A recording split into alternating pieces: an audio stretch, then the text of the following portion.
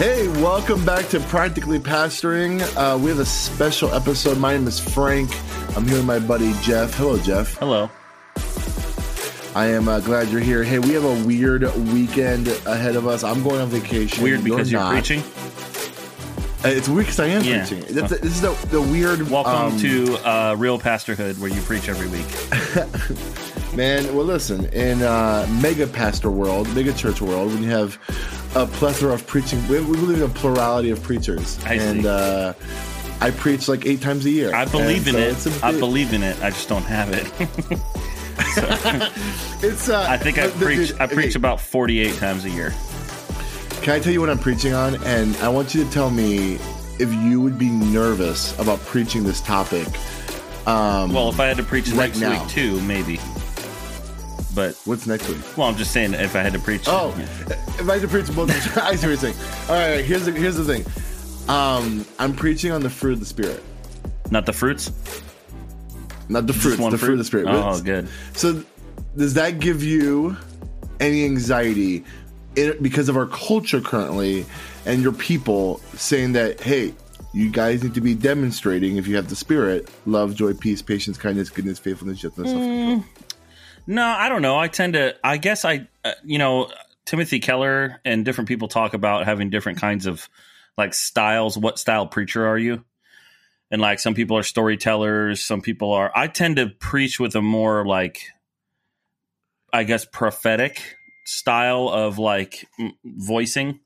So I tend to be a little more aggressive in my preaching than I am in like just everyday conversation. So no, I mean, I wouldn't be nervous about it, but I would also people need to hear that. Yeah. That's my point. And I guess I would say my style of preaching is probably like what you just said, like the more prophetic, like, I literally have a part of my message where I'm going to say something like, after George Floyd, seeing people have accused me and attacked me personally, but like also just seeing people just like being mean online, the idea of preaching about the fruit of the Spirit without preaching it angry, like for me, it's just like I literally had to rewrite my sermon. Yeah, you have to watch out for that. I don't want to preach angry. Well, and I think in a small church context too, like because there's only 50 people that I ever really am thinking about when I'm preaching. It's like you really have to be careful of not preaching to a specific conversation you had on Wednesday afternoon. Yeah, and being like like passive aggressive in the pulpit, like you don't want to do that. Oh yeah, so. I took some stuff out of my sermon because it might have been directly from a DM conversation, right? But but like it's like I'm excited. I went through sermon eval, so my sermon's been critiqued, and what's coming on Sunday is going to be a much healthier sermon than it was my first draft. You have to practice this fruit of the Spirit in the sermon. Like in your delivery, exactly. You need to be kind in your delivery as well. I need to be gentle. Yeah. It's I need to show self-control and long suffering. One sermon doesn't change people's lives. To use a baseball metaphor, it's like you're not trying to hit a home run every time you preach. I played baseball, and that's true. In baseball, there's a saying: you can try too hard. You got to try easier. And a lot of times when you see guys slumping at the plate, what's happening is they're gripping the bat tight. They're trying to hit a home run every time they're up to the plate. And coaches will tell you, hey, listen, just make contact, try to get on base, try to hit a single. Sometimes you're going to hit a home run, but you're just trying to hit a single. And I think preaching is trying to hit singles for the rest of my life every Sunday. Just get on base, move the guy over, and it's the long obedience in the same direction, Eugene Peterson idea. Once in a while, I'm going to hit a home run, and hopefully, I'm gonna hit singles and maybe some doubles pretty often, and that's just faithful preaching. Dude, it's crazy. I just was having that thought after I preached my sermon. I was in sermon eval. My thing was like talking about how I hope this message affects my people, and one thing that we were talking about was that contextualization and discipleship is a longer conversation than a one part message.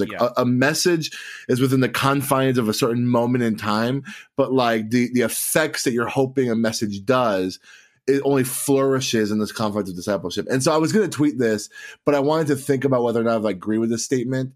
Is that actually, I don't remember exactly the word I was going to say, but something to the extent of like sermons are good, but discipleship is more important. To the extent of like the effect of discipleship is going to show way more fruit than a killer sermon. Does that make sense? But we all put a lot of focus on the sermon. So to go to a parenting metaphor, I mean, the sermon is one form of discipline in the parenting arsenal. You know, I mean, and different times and different ages require different things. Like my daughter's 5, so timeouts are part of our discipline, you know, structure. But like she doesn't learn everything she needs to learn by that particular.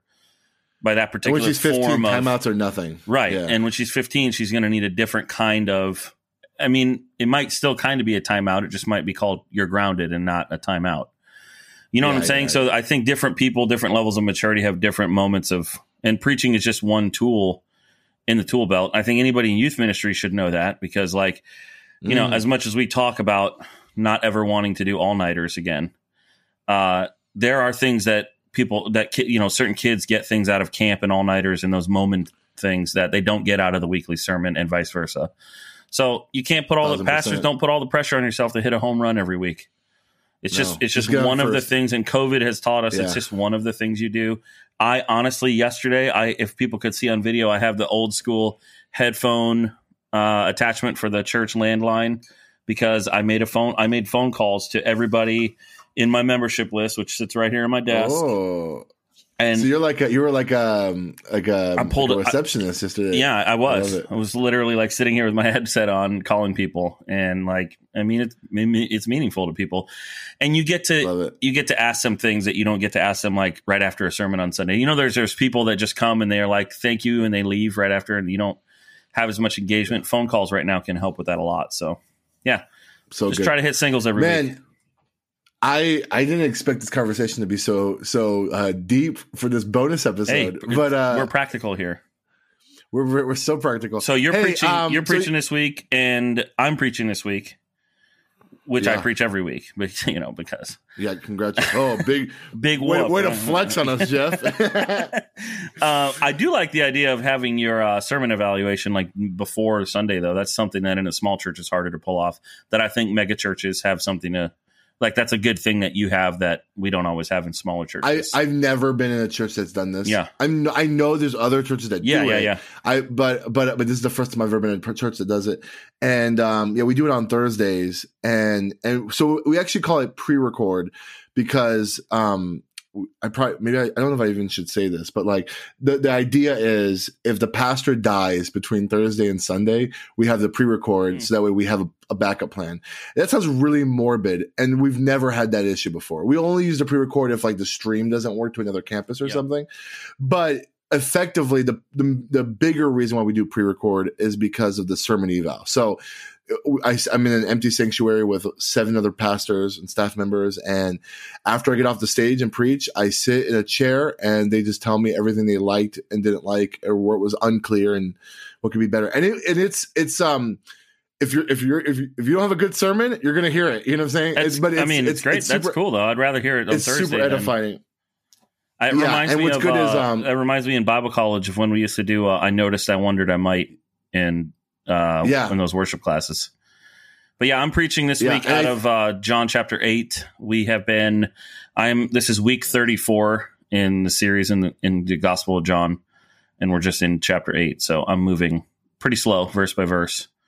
But we haven't done it all consecutively. So we did, 10 weeks, and then I did another sermon series on something else, and then another 10 weeks, and then something else. And then I think I'm now a year of going back into John back and forth. So do you think, do you know when you'll be done with John, or do you not think that way? I kind of have an idea, but I'm just like the last 2 weeks, I decided to hit the same segment, the same pericope more than once. Ooh. Yeah. So 12 through 20 of John chapter 8 have a lot of content, and there's actually a lot of really cool stuff about the temple and some really cool like Old Testament stuff. So and because we're meeting outside right now and I'm only preaching for about like 18 minutes, I took 2 weeks to cover John 12 through 20. First week was just... Do you feel more...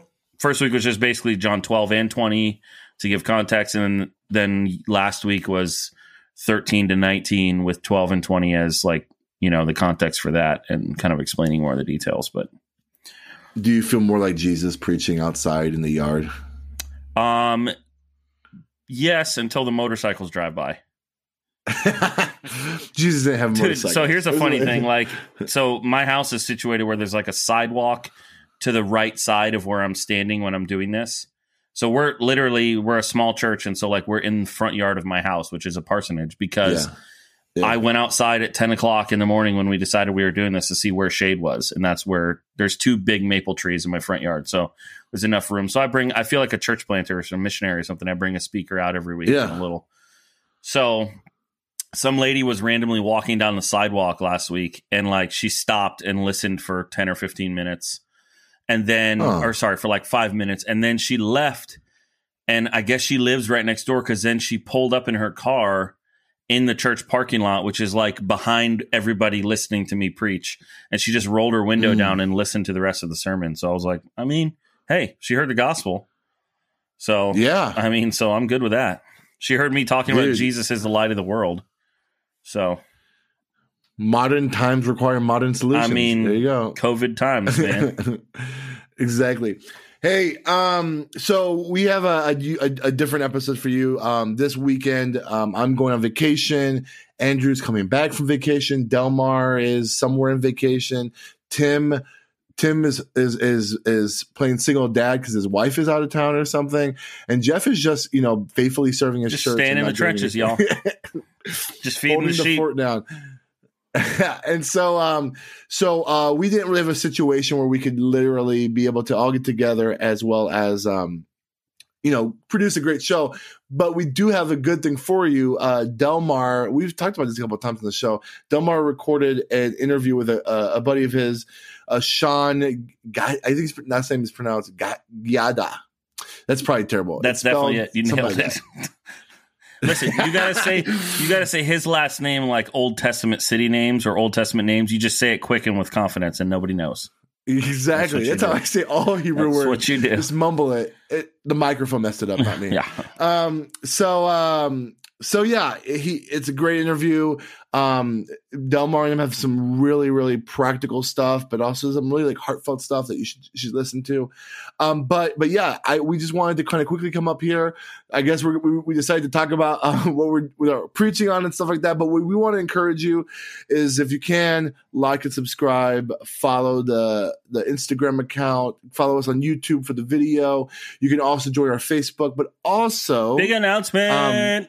Big announcement. We have shirts that we are giving away. You can't see it but I'm wearing one right now, and it's super, super soft. And we have some good shirts that we are going to give away. We're going to start giving them away next episode.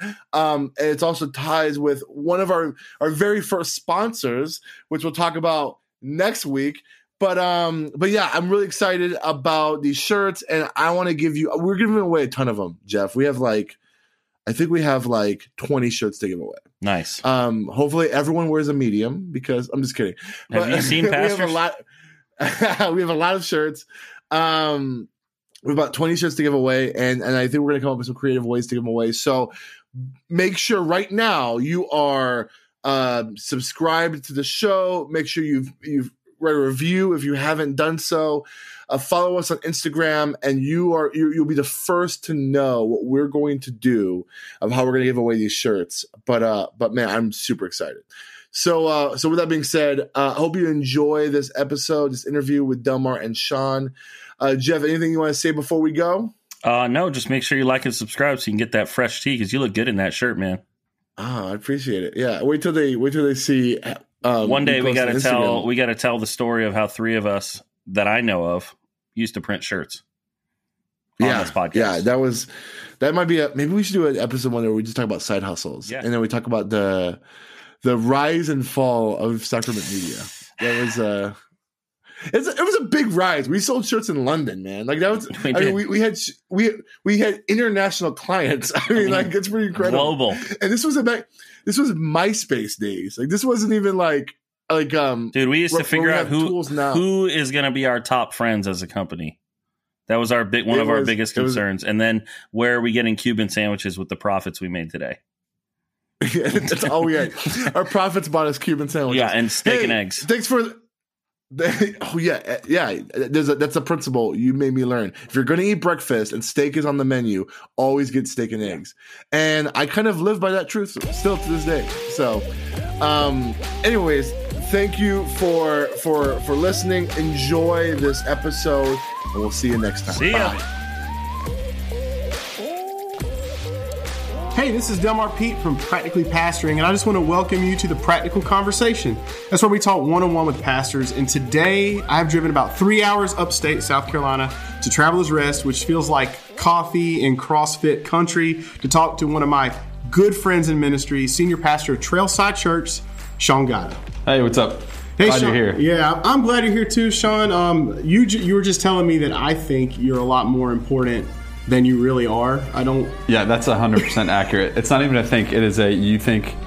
Any semblance of me being important, you've decided is just way more than accurate. See, I don't know about that, man, because we met at Charleston Southern. Yeah. And I was just sharing with a guy who works with you. Oh, that's an amazing story you can get into if you want to. Yeah. But I was just sharing with him. He's like, how did you meet Sean? And I was like, I was in youth ministry classes.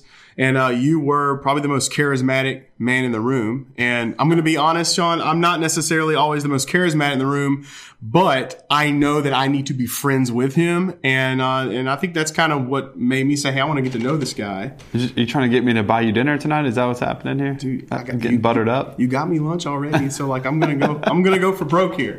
No, but seriously, Sean, it's good. And then we met at CSU. Yeah. And then we kind of, we didn't talk for a while, and then we did. Yeah. And now we're sitting here today doing a podcast. If you don't know Sean, he is up here at TR. You want to tell him just kind of how you got here? And Yeah, sure. So I was actually at North Greenville College at the time. Met my wife, and then I got kicked out of Christian school. Ended up at Charleston Southern. Enjoyed that like crazy. Went right into ministry in Charleston. And I was at a small Baptist church there for 18 months because I wanted to stick with those good statistics of how long youth pastors actually hang around.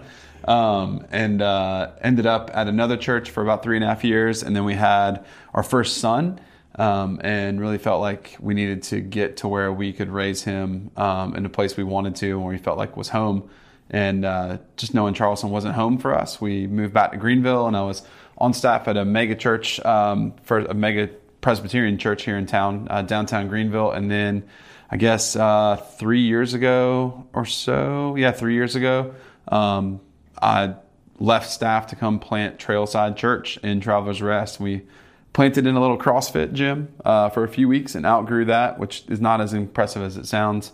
And then we went to a middle school out in the middle of nowhere and couldn't wait to get out of there. And then just through kind of the Lord's goodness, ended up in the old City Hall building. As our town is exploding, they built a new one, and so and the Lord's been kind. We're here, and we are 2.5 years in, and doing what we can, loving Jesus well, trying to, anyways. I was thinking about who do I want to be the first person we interview. I'm the first one. You're the first one for interview on Practically Pastoring. Yeah, you're 001, if you will, in our catalog right now. I've never been number one in anything. This is. But, except my wife's heart. Oh, well, yeah. Okay. So that's a good segue. So I really was thinking, like, who should we interview? And I really was thinking, Sean, I really would love to have you on because there's a couple things that really come to my mind when I think about you as a pastor, as I've watched you from afar. And the first thing is how persistent you are. Like you're very persistent. I've seen things that would shut other pastors down. Is that code for annoying or? I know, I'm just kidding with you. Yeah, but you gotta take the shots. Oh yeah, that's part of the role here. But you're persistent, and then you're honest. Because actually, last time you and I were hanging out face to face, you were on my turf. I wasn't on your turf, and I told you, Sean, I need you to come scream at a few hundred teenagers for a few hours. Yeah, and you crushed it. I'm telling you. So your honesty, and then the last thing that really just got me was, Sean, you're known for your wife. In a great way. She is something else, dude. She is something else. Like, if you can take what it means to bottle up grace and dispense it, that's your wife. Absolutely. Sean has a how many month old? 6 month old now. So literally, you became a daddy again, and then the world crashed and burned. Yeah, 8, 5, and 6 months. So we had Gavin, got to the hospital. COVID really kind of kicked up 2 weeks later. And so it was a new baby, lead a small church plant. We have about 100 to 150 people who are here on a Sunday, which that means nothing. Numbers are nothing. But try to lead, a mainly volunteer staff in the church through that with the newborn and 2 other kids who are doing schooling online. And man, teachers, you guys are incredible, because what a mess that was. But yeah, we're here. One of the reasons we're doing the whole Practically Pastoring thing is, I wouldn't call it an outpouring, but you were on Download Youth Ministry with me, right? Was. It's a great site. Still is they're doing some good things. And one of the things we loved in there was how I can go in there and I need something practical, or I just needed to share where I was if I had a bad day, and I can just post it in there, and it generally would go to a good place. Mm-hmm. And then I, like you, we went to the other world of senior pastor role, or lead pastor, whatever you want to call it, campus pastor. Yeah, we're super cool here, so I'm a lead pastor. Oh, yeah. I'm a bona fide pastor now down here in South Carolina. Anyway. No, but seriously, we moved into that space, and that just group doesn't seem to exist in our space as much, or at least I haven't found it. Yeah. It seems like everything online is geared toward older churches trying to be cool, I guess, is a terrible way of saying that. But which, I mean, that's fine. But there's not a whole lot of us talking about, hey, this is practically how life is. Mm-hmm. Sometimes it's up, sometimes it's down. Yeah. And I think that sometimes I want to be able just to drop in a group, and I don't want my theology to necessarily get in the way of us actually having conversation. Now, granted, we know there's close-handed and open-handed theology, some stuff we're not going to budge on, but there are certain things we can learn if we cut through that. And that's really why we're wanting to move into this space and have these kind of conversations. Yeah, can I just drop something that's going to immediately cause a problem in that kind of clarity? Go ahead. So what I've learned in this COVID thing is that theology is getting in the way of how we love people. And that's not to say theology is bad or not important, but I know that there are people who have they heard that and already built that defense. Theology is important. Yeah, I'm not getting away from that at all. I think that's incredibly important. And I know, me, but like I said, I'm not that important. So 99% of the people here, outside of Frank Gill, what's up, Frank? Miss you, buddy.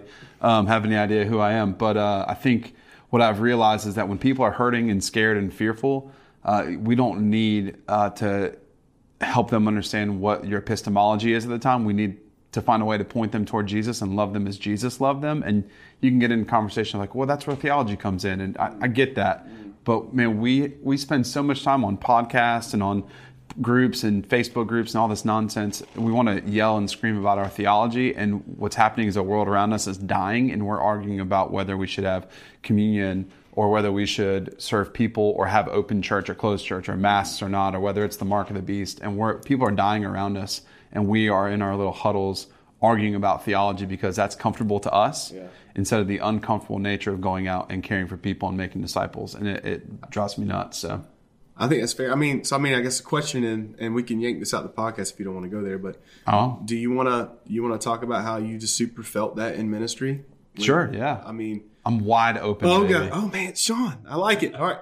Well, hey, yeah, because I know that's real with you. I think it's so easy for us to be like, yeah, it's theology and practice. But when that reality hits you in the face, like it has hit you in the face, it changes things. So, how's it dealing when that hits you in the face? Man, it's a lot. There's a lot of backstory that, it'd take too long to get into, but, it's funny that the things we used to make fun, like in our Charleston Southern classes, in our Bible college classes, things we used to argue about, make fun of, about how stupid they were, are now showing up in a new generation of argument. I remember, we'd always talk about how churches would fall apart because people would argue about the color of the carpet, or you talk about worship wars. And what I've realized is that is just as prevalent now as it ever was, because everything is so polarized, everything is so angry, I guess is a okay way to say that we are fighting wars over battles that don't need to be fought, and it's driving people out of the church. And my concern and like what I want to be about, what I want our church to be about, is a place where people who have gotten tired of those conversations, who have gotten tired of politics in church, who have gotten tired of nonsense, can be brought back into the fold.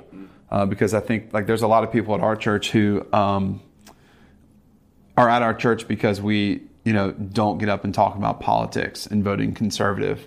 And they don't know where I stand or where I don't. But the reality is that's not something we need to be arguing about in church right now. Like whether face masks are important does not need to be a political / theological stance. And so we've had people who, would rather tear other churches down, other pastors down, other whatever groups of people down to feel good and to sound good. And like I said, meanwhile, while people are just dying spiritually and physically, but while they're just dying and we're driving generations out of the church, and we're thinking it's a problem that was 15 years ago that still exists. But what I'm seeing is that it's a mass exodus now, like a new exodus, and a totally different group of people that are now also leaving the church. Yeah, and I mean, we're even seeing it really amongst even the young ministers, the guys who are really just coming out of school. And I think that's when I called you the other day, man, you hit me with some news about even what happened with your own staff here. Mm-hmm. And let me get this right, because I think I heard this right. It was over the song, I'm going to See the Victory. See a Victory. Elevation. See a Victory. You lost 2 staff members over that? Mm-hmm. 2, yeah. I mean, 2 with a kind of connected third, but really, 2. Yep.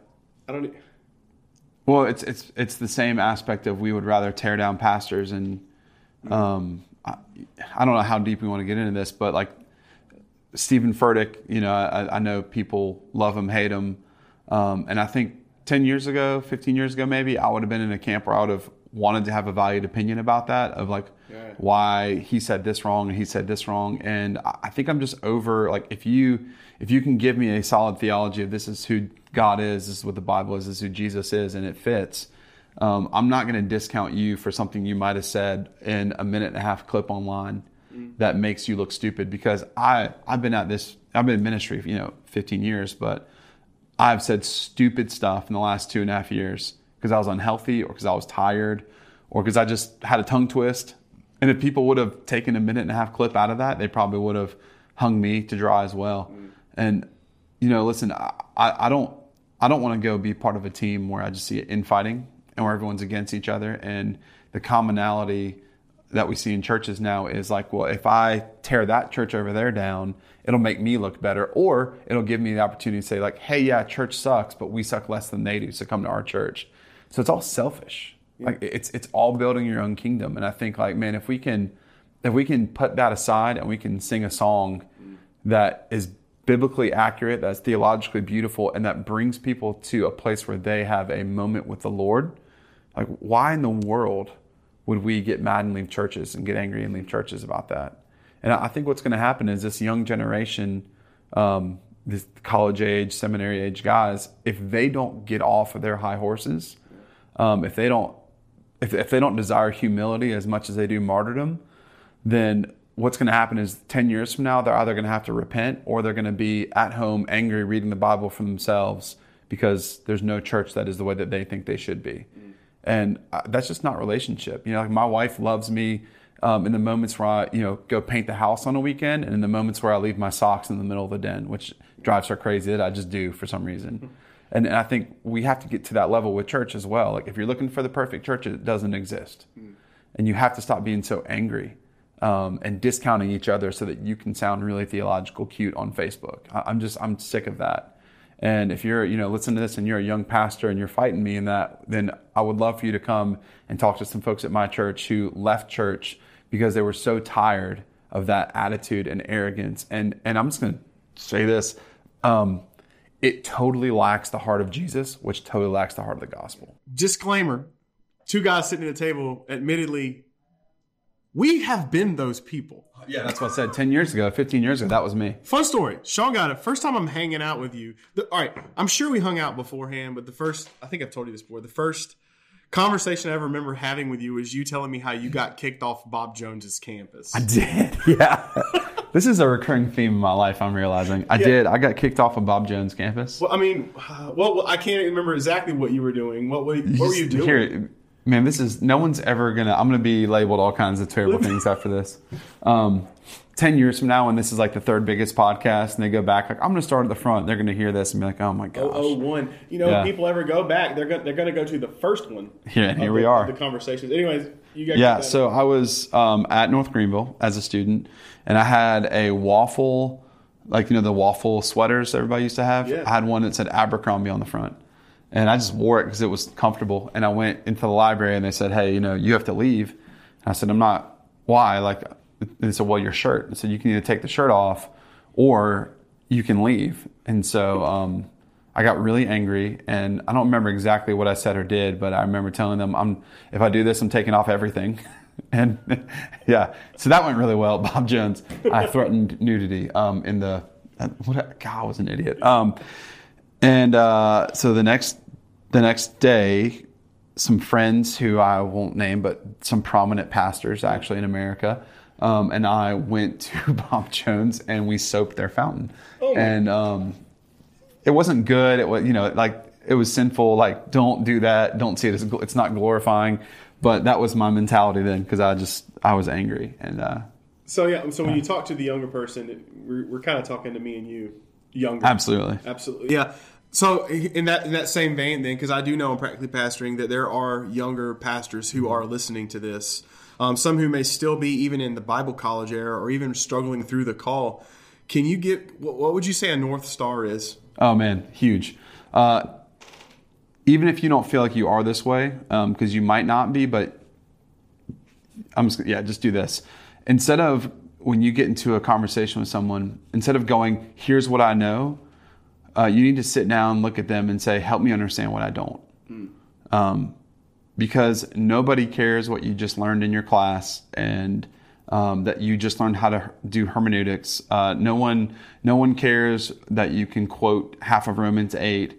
What makes a pastor, instead of someone who just has Bible knowledge, is that they can look at someone and know that they can learn something, know that they can observe something, and know that they can have a relationship with someone. And so if you go into a conversation and your throw is, hey, I'm going to flex and I'm going to show them how knowledgeable I am, bro, the only time I see that in Scripture are the Pharisees.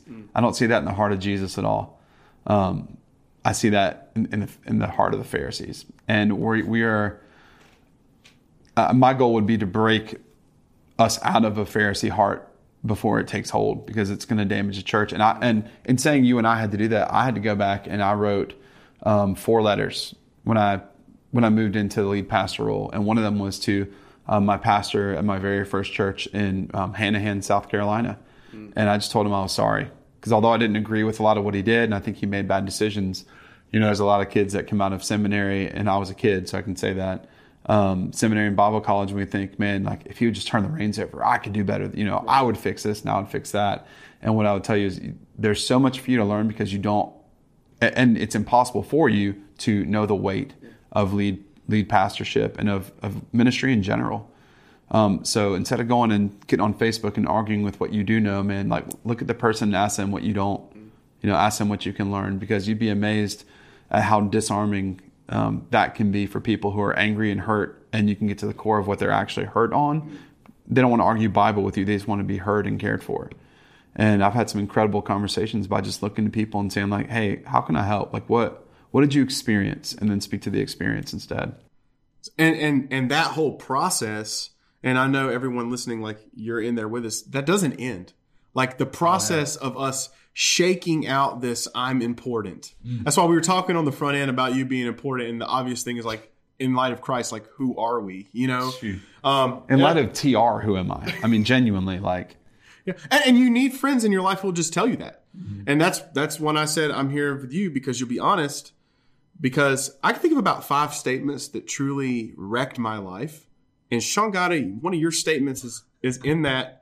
I'm pretty sure that there's a lot of people who Sean Gatta has put that statement out. But, mine was when I was interviewing to come to Alice Drive. Yep. And I was super not wanting to, because I was living in Newberry, South Carolina. And it was nice. I had 7 years there. There was not another youth pastor in all of town. So like, how do you screw up if you're the only one? Like, here's the deal. If you hate McDonald's, but you're in a town and the only fast food is McDonald's, you're eating double cheeseburgers. Yeah. I mean, so here I am, we got a student ministry going on, and I'm really struggling through a call. And I remember I rolled out all the stuff to you. I was in the library of Newberry in South Carolina. I rolled out everything to you. And as I was expecting you to be like, well, just pray about it. Because that's what good preachers would say. You know what you told me. I'm not a good preacher. You know what you told me. I do, yeah. What did you tell me? Newberry doesn't need you. Just setting that. Yeah. Newberry, it doesn't need me. And so then I can't tell you how happy I was to oblige you to that same statement. It did come right back when around. You called me and was like, "Hey, I'm thinking of moving up to TR, but I'm in Greenville. Doesn't need you." Yeah. But I think, man, and the reason I tell you that statement, what you told me is so big to me. It's not really as much of it moved me from here to there. That's actually a statement that's just carried with me. Mm. Like, I wake up every day knowing that, God has a plan. I'm really not gonna mess up his plan. My job's to like get in sync with what he's doing. But the people around me, when they have God, they have his plan. They don't need me. It's a blessing to be used. Mm. And I think sometimes as pastors, man, I don't know about you, but it is easy for us to get into these people need me feeling. I mean, especially in COVID, right? Absolutely. Like with the anxiety, like we need you, and you feel that, but then you get on the other side of it. I'm like, no. And so what we end up doing is we start like putting all our eggs in these baskets called people. Mm-hmm. I'll tell you, this is something I've learned in the last few months, and maybe this is your experience. So I stepped out of student ministry. And one of the things I've realized being on this side of it, and I do know that a lot of people who listen to this are guys who are in that place where they're stepping out of it, not as a stepping stone, but as a transition in life. I'm going to tell you what hit me very hard, and that is this. When you're a student pastor, there's a reason it's in was it the top 5 most rewarding jobs in America, like statistically? Yeah, it's number 2, I think. It's after being a doctor or something? Yeah, saving people's physical lives. Yeah. Okay, yeah, so this is going to sound really selfish, but I was one for 15 years. It's a dopamine drip, man. Yeah. You have these teenagers who, the most formidable years of their life, making the biggest decisions they can, and you're along for the ride, and you're a big buddy Sean, who's like awesomest guy in town, and he's your friend, and man, he led me to Jesus, he's discipling me, and it's this constant dopamine drip. And as soon as they go to high school, it's okay because I got new ones coming in. And like, I know that sounds super self-serving, but on a very real level, it's a dopamine drip. And then when you transition to pastoral ministry, that line is cut. Gone. Well, I think the reason is because, especially in student ministry, it's easy to have a misplacement of the value of your own identity because, whether you were cool in high school or not, just by being the youth pastor, typically like you're pretty cool all of a sudden. And so it's a moment where we feel like, oh, I've arrived and like, look how great I am. And it always the crash and burn happens because our identity is in like what we think we are portrayed by to people and our value in that. And here's the reality that also carries into pastoral leadership because for the same reason everybody listens to Matt Chandler or Stephen Furtick or J.D. Greer or whoever, because we're like, man, I want to be that influential. And like, here's the problem with that, man. Like, God hasn't called you to that. Like, that's not your ministry to have. And it's not all the bells and roses and whistles that you think it is either. And so when we try to build these kingdoms up and find our identity in other people still instead of who Jesus says we are, like if Jesus says your identity is in being like for us, like a pastor of a small church in Travelers Rest, then that is just as valuable as if you're Matt Chandler in Dallas, Texas. And it's just as valuable as if you're, Joe whoever in Indonesia. It's just that's the issue we have is that we don't desire Jesus, we desire platforms. And when you're in student ministry and like successful student ministry, which I think we both can say that we have been in, the Lord's really blessed all those things, is it's easy to see the platform and think like, well, because my platform is growing, that means I'm being successful in ministry, which means I'm a better Christian or a better leader or a better pastor. I mean, some of the greatest pastors I know have been volunteers I've had who all they do is like love and pray for and weep over the kids that they have the opportunity to be with, because they find such value in those moments. And so I think the deal with that, whether you're a Matt Chandler or a Sean or Delmar or Joe, whoever that's in Indonesia, like the reality of that is that's not the platform you've been given. So you don't need to desire that platform. And that shouldn't be what your goal is. Your goal as a leader and as a pastor is to love people well. And here's the other thing, like we want those platforms though, but the reality is like, if I just took over a church when I was 25, right? And if the Lord was like, yes, you're going to lead this little Baptist church, I had no preparation for that. Like if you go back and even, read the Old Testament, read any of the Bible, like there's preparation that happens before God allows these big moments to happen. Like Peter messed up, dude. Peter messed up bad multiple times before he ever had the opportunity to go and deliver the sermon at Pentecost. When you see these Old Testament prophets, go look at the story of Jonah. Jonah went to a place he did not want to go and had to preach a sermon he didn't want to preach to people he didn't love so that God would do what God wanted to do. And then was still mad about it at the end. So yeah, it sounds great for us to have 10,000 views on YouTube and to give these incredible sermons and people want to listen to us. Like that's good for our flesh. It's good for what we think we want to be. But the reality is we need to be not even good or comfortable. We need to be excited and enthralled with the place that God has us when he has us there. Because if we aren't, then we're going to burn out and fall out of ministry. And we're going to blame God and everyone else instead of realizing that maybe we needed to look at ourselves and look across the table at somebody who's been in ministry for 45 years and go, hey, what do you see? Tell me what I can learn.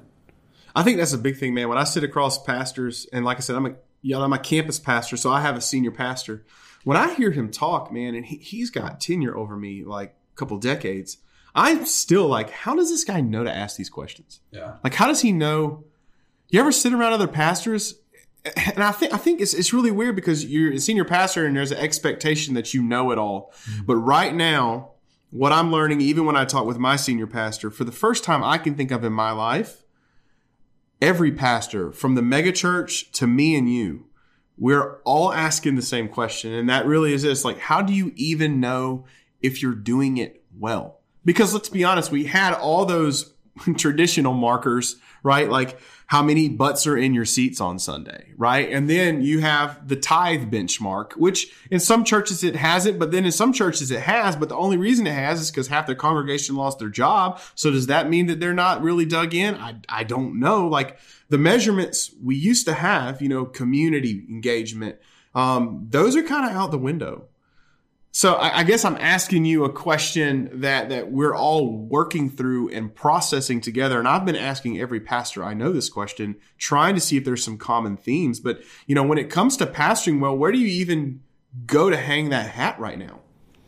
Man, that's a big question. I think what I've seen when I talk to other pastors and even investigating my own heart is the success of a church in COVID time is when you are seeking the Holy Spirit and doing things that are different, not to be different, but because that's what the Holy Spirit is leading you to do rather than copying what everyone else does. I'm a big football fan, and so they say NFL is copy culture. Somebody gets successful, so every team tries to do what they do, and they're always 2 years behind. We have to be a force and a power for good in the world where it's not just simply, hey, I copied these 6 really good ideas and I made it happen at our church, because church can't be a formula. Because here's the reality, man. Like the way that the Holy Spirit's going to call you to lead in Sumter with a major military background, and going to call me to lead in Travelers Rest, where it's it's people who've been here forever, and then this huge population that's moving in and kind of granola is going to be different than someone in a major city, than someone in Florida, because it's a different environment, and you can't simply take what you see work in other cities and apply it to where you're at, because that is nonsense and that is not actually following the Spirit of the Lord into what He's called you to lead in, because you're just leading the way that He's called someone else or 6 other people to lead. And so it's never going to be effective. I mean, every pastor he's made for his own place. Like I will never lead man bun culture like you, Sean.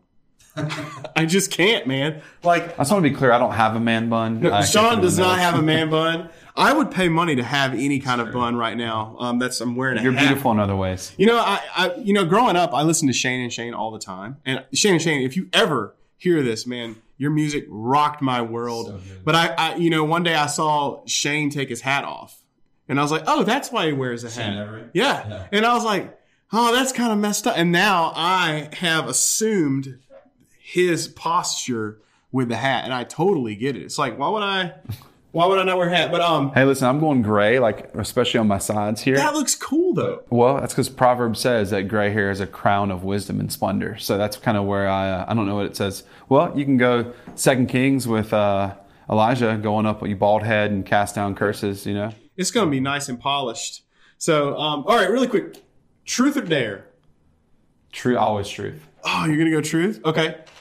You said on the front of the podcast, like honesty is your honesty, but but even the dare. Well, actually, let's do both. The dare was going to make you lie, so I don't even know. Oh, okay. Okay, no. Okay, let's do this. Let's do both. Let's do the dare first. Okay.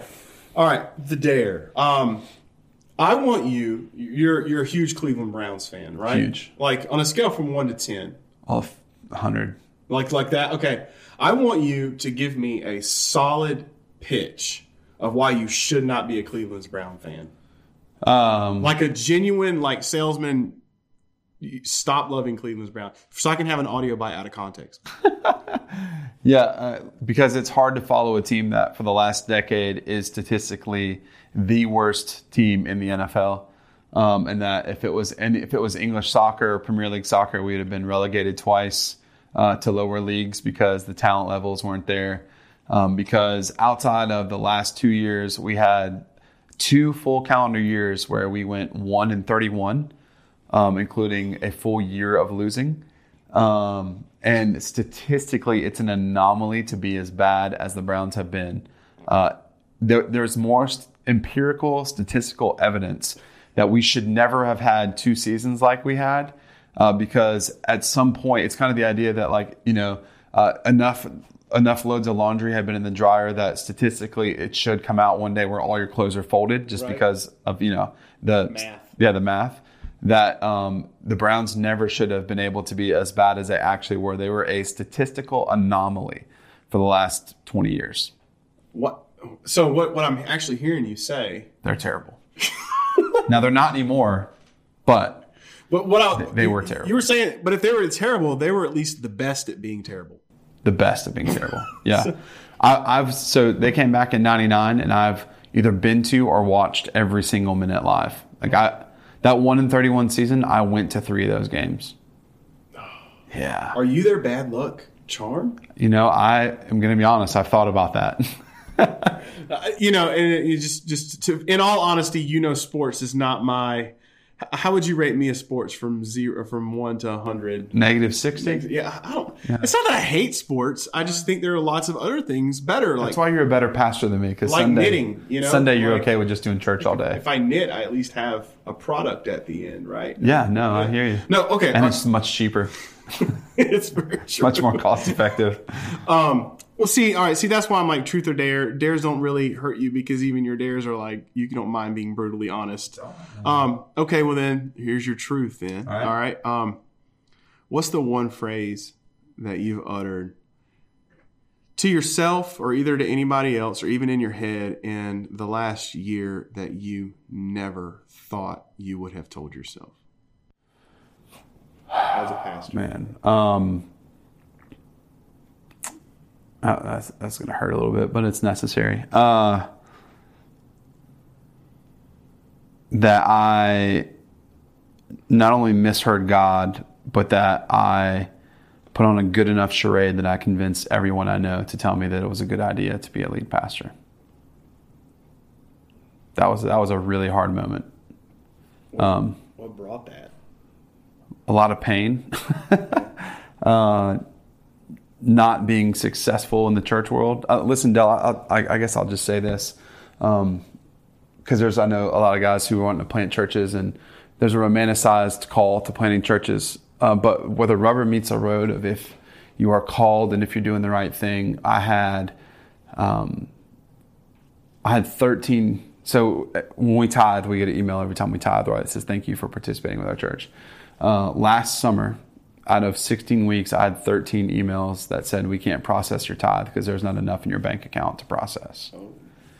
And after you put everything you have into a church,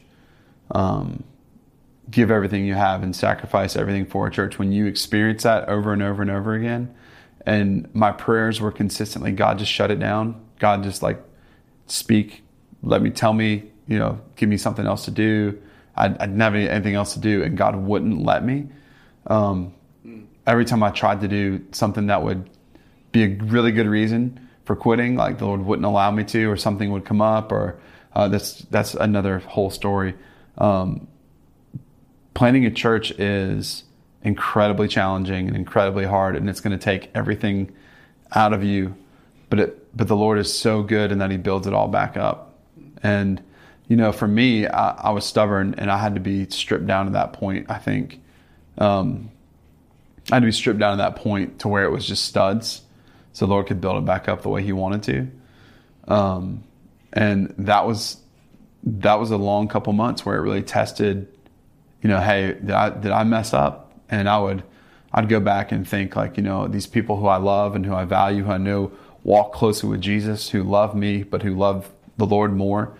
I remember thinking like, did they just mishear? Did I present this in a way that I was hoping they would say yes to? Or, it was tough. And I know we talked last summer even, and this is a little bit behind the Wizard's curtain, I guess, but I remember telling you, like, if something doesn't shift, I'm done forever with ministry. And I remember you said, that's something I never thought I'd ever hear you say. Like, that's shocking for me to hear. And I remember thinking, like, why? That shouldn't be shocking. Like, this is my reality, And so it's really hard when you come to a point where you feel like you're ready to give up. And in that honest moment of really asking the Lord, like, and one of the most honest prayers I've ever prayed was, did I miss this? Like, am I wasting people's money and their time? Like, am I going to shut this church down and then be another reason that so many people who come are all quitting and get mad at church? And so that was I mean, everyone doubts ministry, right? Like, everyone does. But I think I was at a point where, I was sure that not only I'd misheard God, but every single person in my life had as well, who told me this is the right thing, go do this thing.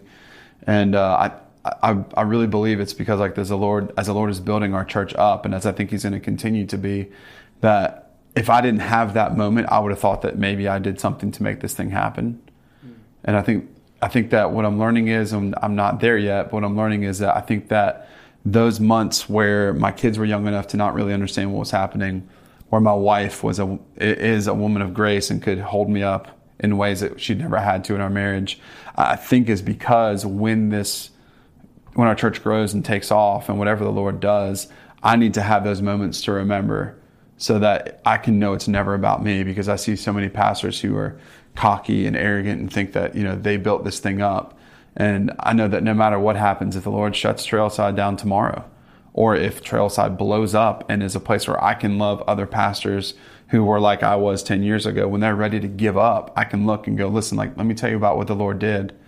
It will be with the understanding that I didn't do any of this.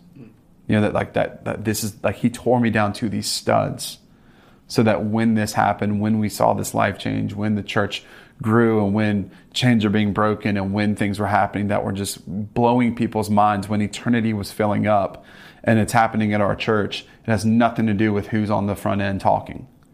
It has everything to do with us being willing to say, when we were eating hot dog sandwiches, because that's all we had, that it is acknowledgement that the Lord's goodness and grace is what got us here, and that is what carried us here, and that as He can build it up, He can tear it down. And He doesn't need me. But He chooses to use me. He chooses to bless our family. He chooses to allow us to be a part of that. And so I'm hoping that's why we experienced that. But I know what it's like to be on the edge and to be ready to quit. And I don't want to be there ever again. I think that super real thing is, if we're going to be honest, man, that's super real for a lot of pastors like right now. Yeah.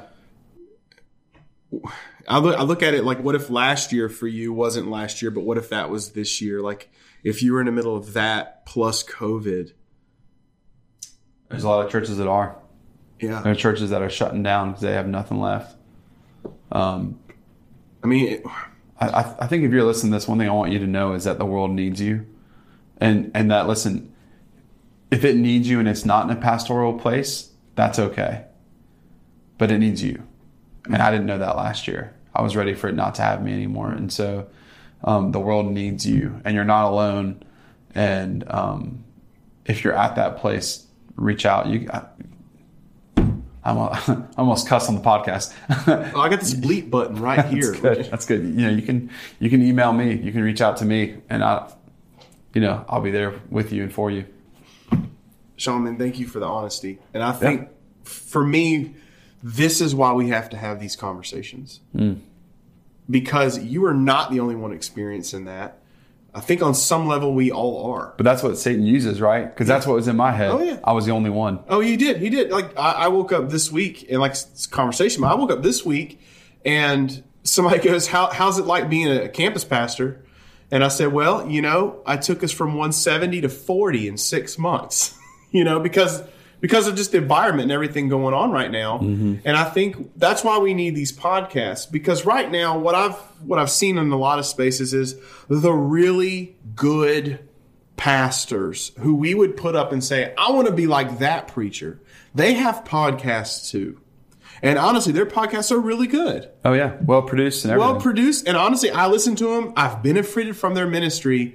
But if I'm going to be like exceptionally honest, their podcasts generally aren't pastor podcasts. They are leadership podcasts. Yeah. And I don't know why that is so attractional. I mean, I do. I get it. That's a tangible thing that someone outside the church world can also gravitate toward.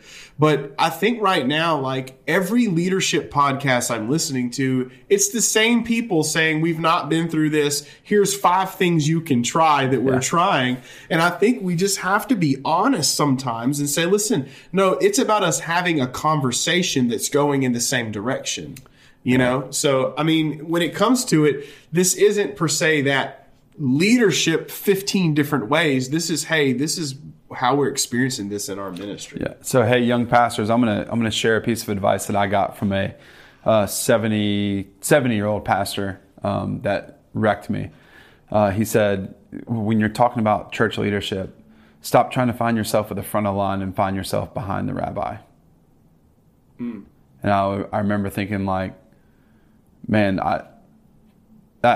I remember thinking I wanted that opportunity to be the front end so people would listen to me and they didn't want to know what I was doing. But when I found that's a heavy weight to bear, and what I needed was to be behind the rabbi walking in his dust and finding what he was leading me to do. And so the best place you can be for your church, the best place you can be for your family, the best place you can be for you is to have a time every single day where you are on your knees before your Father.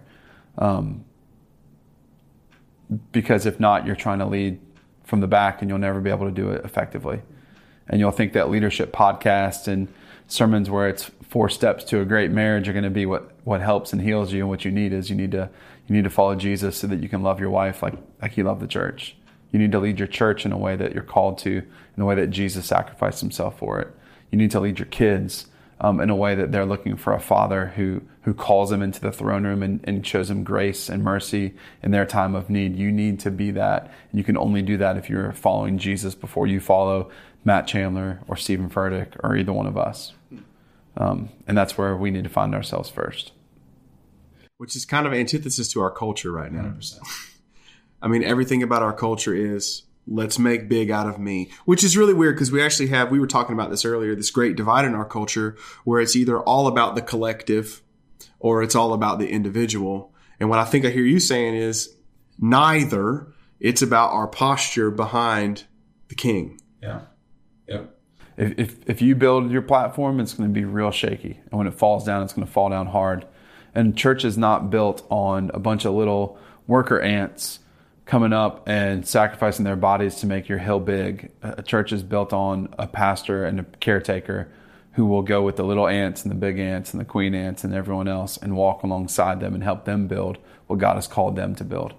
You are an equipper and a lover and a care bearer, whatever it is, care bearer, someone who's supposed to walk with the people you've been assigned, who cares for the flock. You're not the one who stands on top of them and says, look how great we are. Admittedly, though, I'm sitting across the table from somebody who, in my opinion, like Sean, like lots of people follow you. I mean, I'm not going to, I know, I see your heart. You must be seeing something different than Dude, I am. Okay. For those of you who are listening right now, I'm not even going to lie. I went to walk through downtown Greenville. We were walking to this coffee shop. He's like, hey, what's the girl's name? I don't know. Just like, I don't know. And then we walked to another shop. Hey, see, that's the thing about you. You don't even feel it. And I think I can't help but see, and that's kind of a new thing that I've seen in you, even in the last year, is maybe it is some of that humbling that you received last year. That's why you're not feeling it. Because I think a lot of pastors who are listening right now, they're hearing everything we're saying about, listen, grow where you're planted. Don't try to be the mega church down the road. But a lot of us are also very much, I mean, we're going to call it what it is. It's a performance driven thing, because go and make disciples in all nations. How do we, it's really tough striking that balance between growing where we're planting and also being like, but I'm also called to grow. That growing is such a fine line between performance and, not, and actually just being obedient. Can I give you two things I think we all need to do better? One, we need to sacrifice our platform. Get on your knees, pray, and ask God to help you stop loving the platform, because that's a big key for us. For me, I think I had to get to a point where my platform wasn't that great, and where there was nothing. It was just studs. And the second thing is, if you want to know what makes a great pastor great, this is going to sound weird, but go read Bob Goff. Go read Love Does. Go read Everybody Always, because that is the heart of a pastor. Be willing to do stuff like put your cell phone in the back of a book that sells 30 million copies. Do crazy stuff like that, and be willing to love people where they are in ways that you never thought possible, and then watch the church grow, and then go feel fulfilled. Find a relationship with people because they matter, because God says they matter, not because they can give something to you or offer you something or play a good guitar in your band, or go and just love people because they're making you coffee on a Tuesday morning, and that's what they do, and that they are there to serve others, and that they're worthy of you looking at them and saying, hey, how are you? And meaning it. Find hope in the homeless guy on the side of the road who wants a free coffee just as much as you would as a person who's going to come to your church and write a big check. And treat them the same way because God says to, not because culture says to. Not go and find people and love them simply because they matter to God. I think it's one thing. It's just it's kind of like food, right? For people who struggle with eating, it's like you got to eat, but daggone it, I wish it didn't taste so good. Yeah. It's like being a preacher. You got to be on this platform, man. I wish it didn't taste so good all the time. So. But speaking of which, we're going to get out of here because I think we're about to go taste some good food or some stuff. And knowing you, there's probably going to be somebody there that you know. I would guarantee it. We'll come back and circle around in the comment section later. And it'll be at no, definitely not. Well, it has been good talking. If you do have anything you do want to hit up with us more, please check us out in our Facebook group. Yeah. And, my heart is just pressing hard right now on this. So if you are a pastor and you're struggling and you need anything, even someone to listen to or whatever, my phone number is 864-979-4802. And my email is sean@trailside.church, because I want to be about what we say we're about. And so if I don't answer, leave a message and I'll call you. I text. You're not alone. And man, we're in this together, no matter if you're a church of 10,000 or a church of 10. And man, I'm here with you. So peace out.